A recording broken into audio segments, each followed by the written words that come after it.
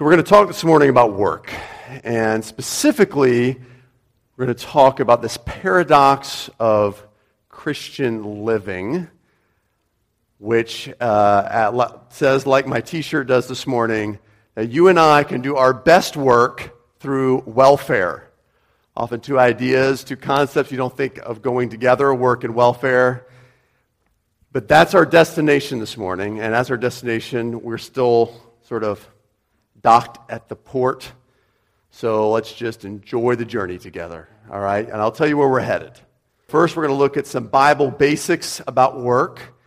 Then we're going to explore a passage in the Bible that presents both the dilemma of work, but also a kind of a treasure map that I think will help us. And along the way, I'm going to give us two main keys that will aid us. I think God can use to aid us in our work. All right? So first we're going to cover some Bible basics about work. Work is good because God works. God works. Genesis 2, 1 and 3, here's what we hear. Thus the heavens and the earth were finished, and all the host of them. And on the seventh day, God finished his work that he had done, and he rested on the seventh day from all his work that he had done. So God blessed the seventh day, made it holy, because on it God rested from all his work that he had done in creation. God completes his work, and he fills full both his heavens and his earth. And the fact that God calls his act of creating work is no small point. This went squarely against the later Greek and Roman thought that said working with dirt, working with your hands, getting them dirty, that is the most demeaning kind of labor. But here we find God doing just that, getting his hands dirty, creating out of this dirt, in fact, creating us out of it. Also went against the current day ancient Near Eastern thought in which Moses was writing this. For instance, the Babylonian creation story asserts that God created humans specifically because and for doing the work that the gods didn't want to do. And some of you were thinking like, hey, that's why my boss hired me. To do the work that he does not want to do or she does not want to do. God didn't stop working. He doesn't make this to get rid of work. He keeps working. He didn't wind up the universe, sort of let it go and step back like the deists claim. Rather, God finds rest in the completion of his work. And so we hear him say of it, it is finished. And man, it is good. So that's the first thing we learn here, a Bible basic about work. Second thing we learn is that man is created to imitate God through his or her work and finding fulfillment in it. We see this here in Genesis.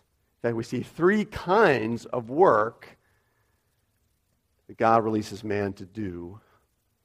First, chapter 2, verse 15, I'll put this up on the screen. The Lord took man and put him in the Garden of Eden to work and to keep it. The word here for work, abad, indicates this tending to, this fostering of growth. To keep it up. Interceding between God's creation and the creation itself. God has created this. Man is to kind of keep it up. So we see this kind of direct caring for that kind of work. And we see in chapter 1, verse 26, God said, let us make man in our image, after our likeness. There's that idea again, we're called to imitate God. Let them rule over the fish of the sea and the birds of the heavens, over the livestock of the earth, every creeping thing that creeps on the earth. All right, so rule over the creepers. All right, the creeping things, all the things that were made. This rule, it's a kingly word. It's a regal word, rule. Right? But we're supposed to rule with care. That's the connotation of this word, to direct responsibly, lovingly. So we see ruling. Finally, we see naming. Look with me in chapter 2, verses 19 through 20. Also up on the screen. So out of the ground, the Lord God formed every beast of the field, every bird of the heavens, and he brought them to man to see what he would call them. And whatever the man called every living creature, that was its name. The man gave names to all livestock and to the birds of the heavens and to every beast of the field. So he names. He speaks identity over each animal, which took a lot of thought, creativity, and work, right? Because we're told it's every beast of the field. He had to think, what is this? I mean, you can imagine. Just every beast. Like, what did he... The armadillo probably took at least 15 minutes. Right? I think, what is this thing? I don't even know. It's like salt on the inside, hard on the outside. I don't know what to call this. So man made in God's image to work as he did, as God did. And then to find rest, fulfillment, and satisfaction in work like God does. And we see 3 types of work: direct care, intercession, ruling, and speaking. Another fact we learn here, a fun Bible fact about work, is that work is bigger than your job, your career, or earning a wage. It's actually fascinating how we got to the point where we started to think work is just earning a wage. But we don't have time to get into that history this morning. But we see this here in Genesis 1 and 2. It's very broad, this idea of work. And we see this also in the New Testament. Activities described as toil in the New Testament, labor and work, are far broader than just your job, what you clock in and out of. So for instance, parenting, right? Friendships, marriage is work. So Ben Affleck was right about that. Leisure time. I mean, I was realizing yesterday, just getting to the beach is work. Right? You want to get to the beach, it is work. You put the sunscreen on. What SPF should I use? I don't know anymore. I got to get the chairs. Should I bring snorkel gear? Should I not? What kind of beach trip is this going to be? Then if you have children, it's like ridiculous. You got this, you're spraying like with 2 hands at a time, and these kids and stuff. It's work. Service. As a member of God's church, it's work. You come here, you look around, our poor nursery people looking for all this stuff this morning that went missing. I mean, it's work. Much broader than just your job or your career. Another fun fact, a little less fun, I got to admit, is that work is partially cursed. Genesis 3:17 through 19 says this. And to Adam he said, because you have listened to the voice of your wife, I'll explain more about that later. Don't come away with this thinking I shouldn't listen to my wife. That's the wrong point you want to learn. Because you've listened to the voice of your wife, you've eaten of the tree of which I commanded you. You shall not eat of it. Cursed is the ground because of you. In pain you shall eat of it all the days of your life. Thorns and thistles it shall bring forth for you. You shall eat the plants of the field. By the sweat of your face you shall eat bread till you return to the ground, for out of it you were taken. Mankind rebels against God. He has all of life, eats of the tree of life. So his punishment then is death. And a specific fruit of death is you will find frustration in your work. It's like a little taste of death in our life every day. It might be with the work itself, the amount of work you have. Might be with technology. Need I say more with that, right? It might be with the people with whom you work, co-workers, employees, your boss. It could be with the terrible twos, your kids. You work with them, your spouse, your roommates, even someone in this church. But mostly, our work is the frustration we find is self-inflicted. Procrastination, cutting corners, controlling, lacking patience or faith. You got a figure wrong. A memo you ignore, a misplaced word at a meeting, a mountain response from another's molehill mistake. Usually self-inflicted frustration. This won't change no matter your job. And God makes sure to tell us this in verse 17. It will be all the days of your life. So this creates for us a work dilemma. We've established work is good. We're created to do it and fill it full, or fulfill, literally. And yet it's cursed. And so fulfillment will always be frustrated at some level. We won't quite, you're like, man, it just didn't quite get the sweet spot enough times. Last Saturday, I watched a good bit of television with my family. Golf is the one sport Katie enjoys, and so we watch it. And I try to show it as much as possible. And I left the room for a little while. We had left the TV on for our children to absorb the television commercials that came in between this golf tournament. And I'm slightly embarrassed, but a little proud that my children can now repeat such slogans as Lowe's, never stop improving. And it's like, my child reminded me this week, Geico, 15 minutes can save you 15% or more on your car insurance. They're laughing down there because they have repeated this to me multiple times since they've been home. So I come back into the room, and Mason says, Dad, I did see this strange commercial. So I rewound the DVR we had, and I want to show you the commercial that he saw. All right, so here it is. We're going to play it for you now. Evening. Evening. You are in luck this evening. We are? Everyone is here tonight. Leonardo, the Wright brothers, Ben Franklin, Edison.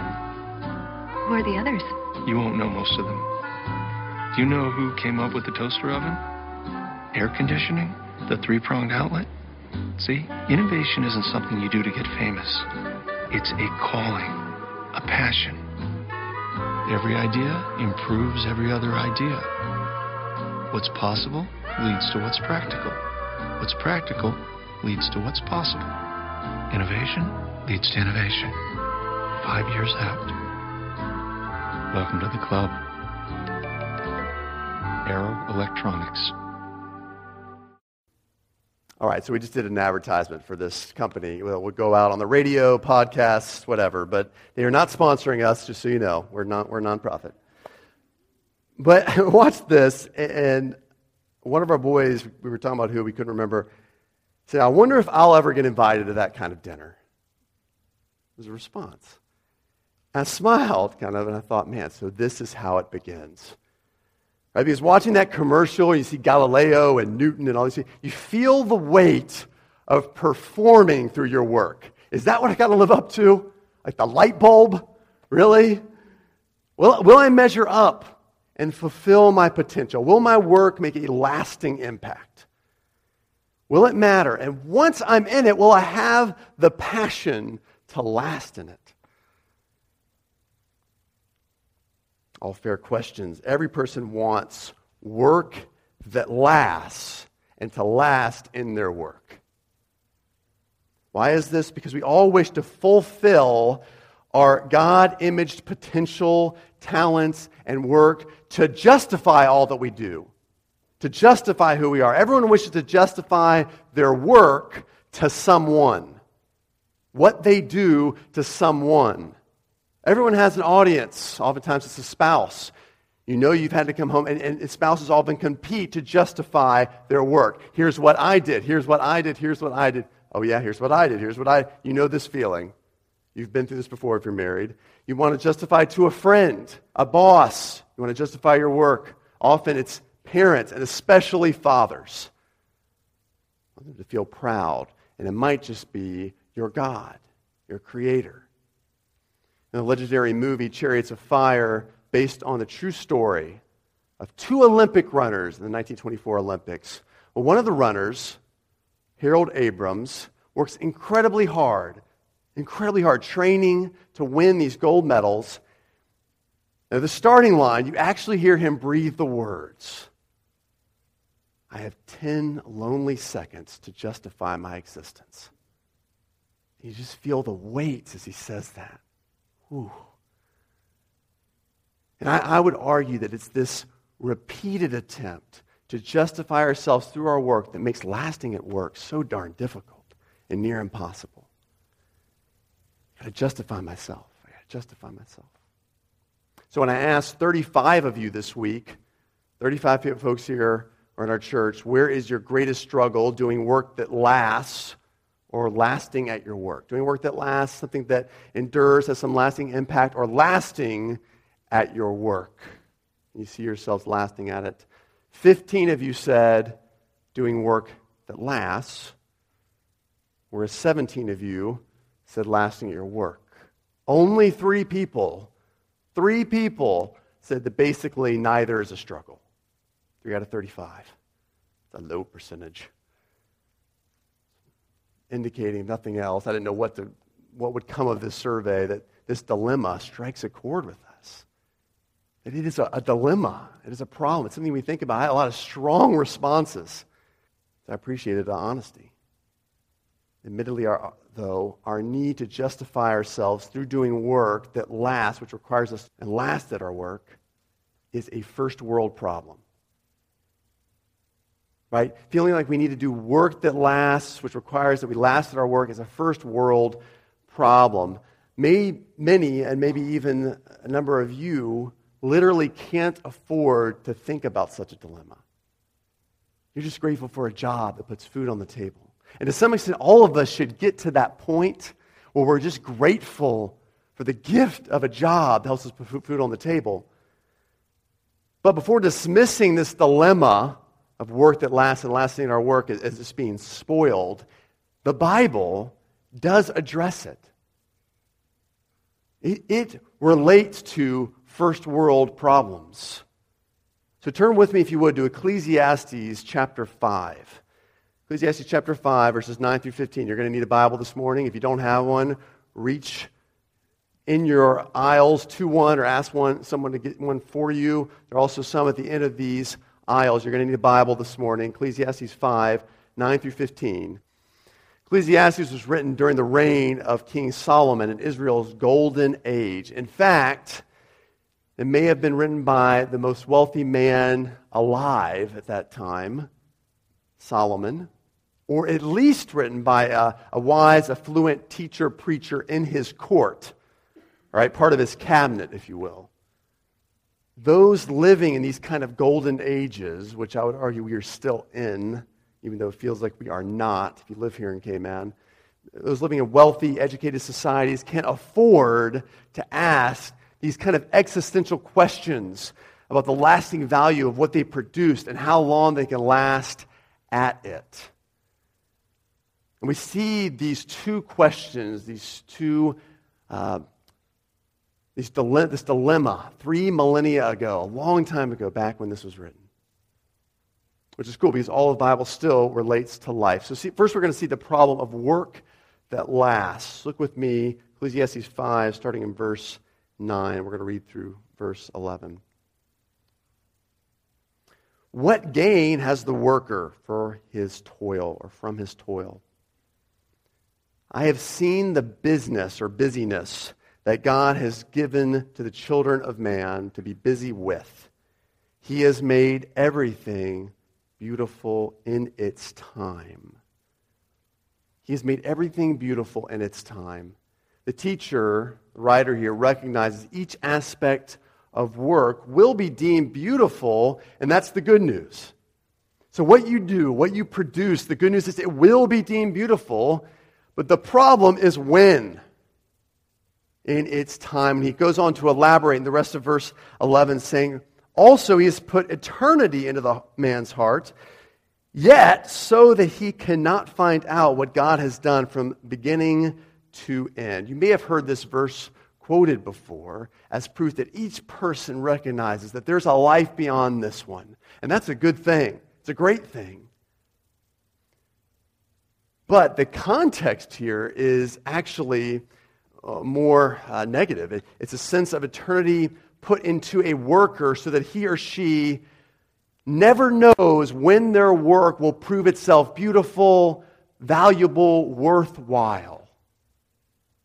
They'll just never know. And we see this in the lives of people all the time, right? Lives of people like Leonardo da Vinci, who deeply struggled his entire life with this feeling like he never completed anything. Nothing of value during his lifetime. He never felt that. And yet some point along the line of history, someone and some group of people began to deem him one of the greatest artists and innovators of all time. And we sense that looking at his work, yet he felt his whole life, I never did anything of real value. I never completed anything of value. We also see here the problem of lasting at our work in verses 12 through 13. I perceive that there's nothing better for them than to be joyful and to do good as long as they live. Also, that everyone should just eat and drink and take pleasure in all his toil. This is God's gift to man. With the uncertainty of your work lasting with value, you hear the preacher at this point concede, you might as well just enjoy the perks. Enjoy the perks of your work while you do live. Right? The summer holidays, in between the coffee breaks and the catered lunches, the nice vacations, the 50-inch plasma screen TV maybe, the occasional good steak. Oh man, that is nice, right? Might as well just enjoy those perks. It's about as good as you can do. The preacher himself reminds us doing work, though, is for as long as they live. As long as they live. So as great as the perks are, they can't fuel you to last for as long as you live. It just doesn't fulfill you. The preacher recognizes he can't completely solve the dilemma. The perks are the best that he and that Judaism have to offer. But he does hint towards a solution, which is why I believe he also gives us a treasure map that helps us towards work that lasts and to last at our work. Read with me in verses 14 through 15. I perceive that whatever God does endures forever. Nothing can be added to it, nor anything taken away from it. God has done it so that people fear before him. That which is already has been. That which is to be already has been. And God seeks what has been driven away. Start with verse 15. This last phrase is pretty weird, isn't it? But it is the sense that God summons each event back to its turn. God summons each event back in its turn. In fact, the New Living Translation translates it that way. God wants certain events or works to repeat themselves. Now, what does that mean? What does God want to repeat through you and I?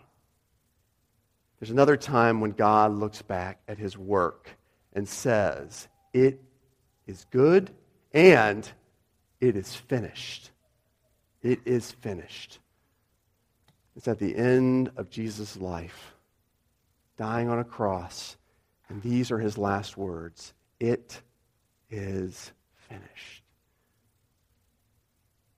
And these three words, it is finished, are the whole solution to the work dilemma.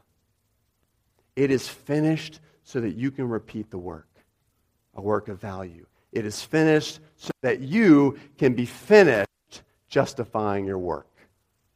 I'll explain what I mean.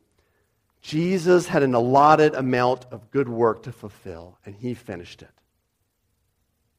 He had a cup to fill of work, and he finished it. What was Jesus' work?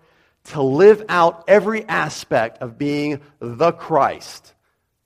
The Christ. And we're only going to take a quick glance at the Christ this morning. If you want to find out more about the Christ and this idea that Jesus is the Christ, you can go back, listen to a May 26th sermon in 1 John. The Christ means the anointed one. In the Old Testament, there were three types of leaders set apart by anointing oil to lead through three different types of work. Being a prophet, being a priest, and being a king. And these three were anointed and set apart to work in their respective spheres. Prophets led by speaking on God's behalf to call people back to faithfulness, to the agreement he had with them, the covenant. Priests led by standing between man and God. When man rebelled, they came to a priest made sacrifices on their behalf, and made them right with God again. He stood in between. He interceded directly for people. Kings led by ruling and organizing people in a godly fashion so they could worship God with all their lives.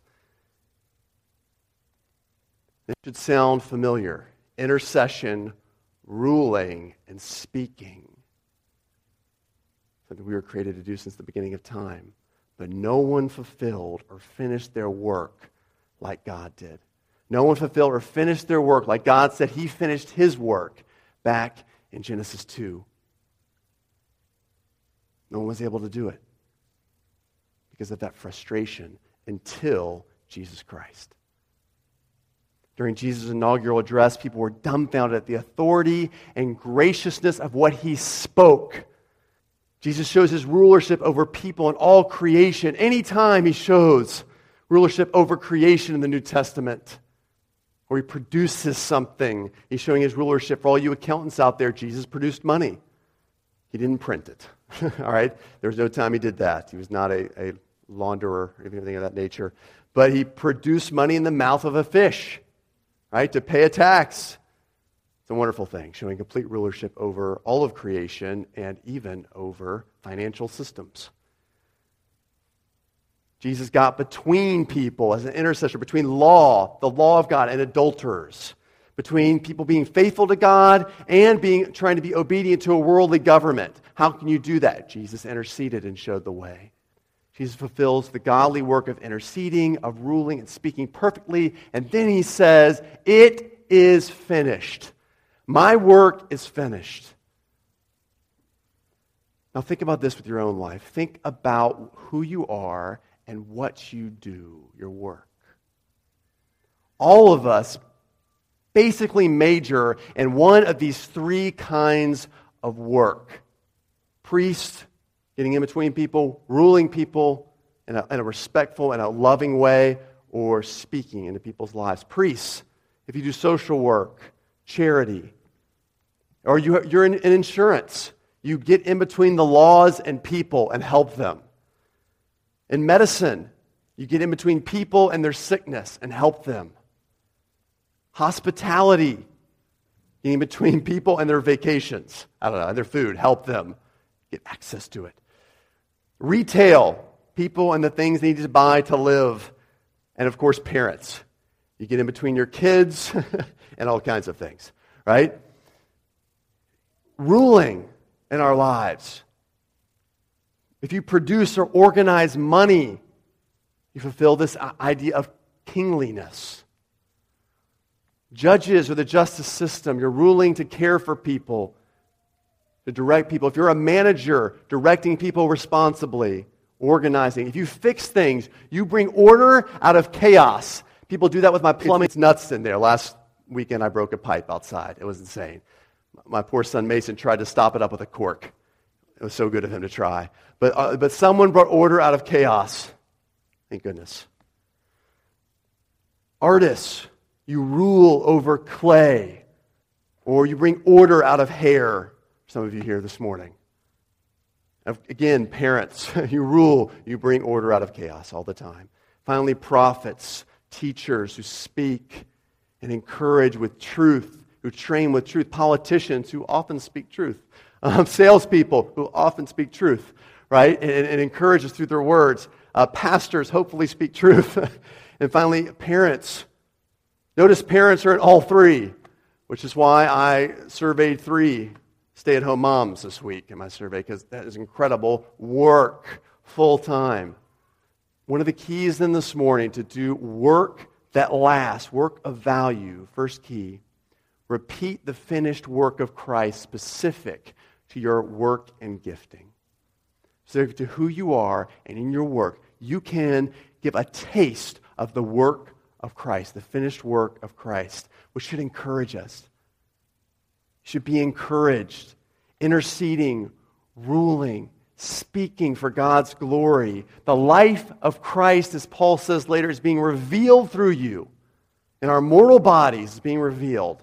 And I'm not necessarily talking in your job about evangelism or praying for others at your workplace, or inviting them to church. I'm saying your actual work, the work itself done for the glory of God, is disseminating a hint of the work of Jesus for others to see and to smell and to taste and to hear.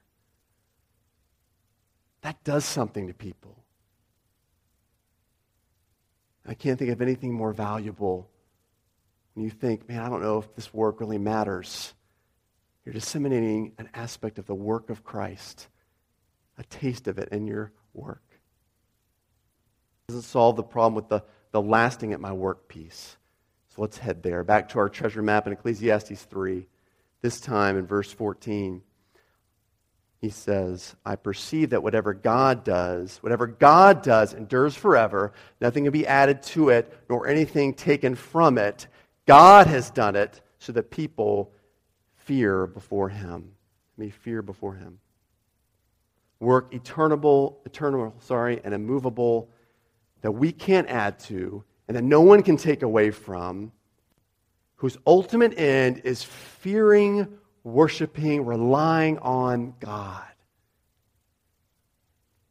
Jesus put the finishing touches on his work by getting in between us and the just punishment of God on the cross. He was raised from the dead to show his rulership, and he spoke, Father, forgive them, to communicate the mystery of salvation that he was working out. Intercession, rulership as he rose from the dead, speaking, Father, forgive them, tell us of this mystery of salvation, to be clear about the work he was doing. Finished. Jesus justifies us by giving us his finished work. It is finished means we can be finished justifying who we are by the work we do. That brings us to the second key. Allow Jesus to justify you through his finished work. And that's the whole concept of welfare, isn't it? Living off the work of someone else. Mooching off the work of someone else. Being sustained by the work of someone else. Oh, that's so despicable, so many of us think. That's exactly what we do with Jesus Christ. That's how we're released and start on the journey of freedom, of rest, of satisfaction in your work, and lasting in your work. When we start to say, Jesus, I trust what you have done above what I can do. I no longer need to justify and prove myself. You have finished a better work for me. I want to close with three pictures of how allowing, drinking in Jesus' finished work, and justification for you leads to work that lasts and lasting in your work. Three pictures to wrap your head around and help you with your life. I'm going to give you a really old example, a less old example, but still old, and finally a around this century example that will help. First one, Peter, the Apostle Peter. He was a normal guy getting to know Jesus. He was the first to believe and to speak that Jesus was the Christ. And so seeing Jesus Christ walk on water, Peter puts his confidence in Jesus' work, not his own. And so he feels free to step out of a boat and onto water. It's pretty amazing. Peter experiences in Jesus the freedom to, what I call the freedom to fail. Which means the pressure's off with what he does. By faith, the pressure is off. The best that can happen is he gets to walk on water towards Jesus. That's pretty awesome. And it happens. But the worst that can happen is that Jesus rescues him. Takes his hand out and rescues him. That's the worst that can happen. And it does. But that's not such a bad worst, is it? It's a picture of the justified life. We are secure in Jesus' work for us, and so the pressure's off, friends. The pressure's off.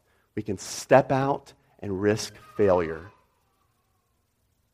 Second example from the epic film Chariots of Fire, back to that. The other key character, the key Olympian, is a guy named Eric Liddell. Liddell loves Jesus Christ, and he lives out of a justification of Jesus in his life. His sister, before he goes off to Paris to run in the Olympics, asks him essentially why or for whom is he always training and working so hard? And he can only respond by saying, when I run, I feel God's pleasure. That's all. In other words, he doesn't run or work to be justified by applause from a big stadium or a medal handed out by a committee, but just to love God back, to honor him back out of what he's done for him. The pressure's off. There's a freedom to do this now wholly for God, to step out and take the risk. And guess what? He does better work. He does better work. He wins the 400 meters, a distance he never even run before. Think about that risk. I'm going to step out and run a distance I've never even run before in my life at the Olympics.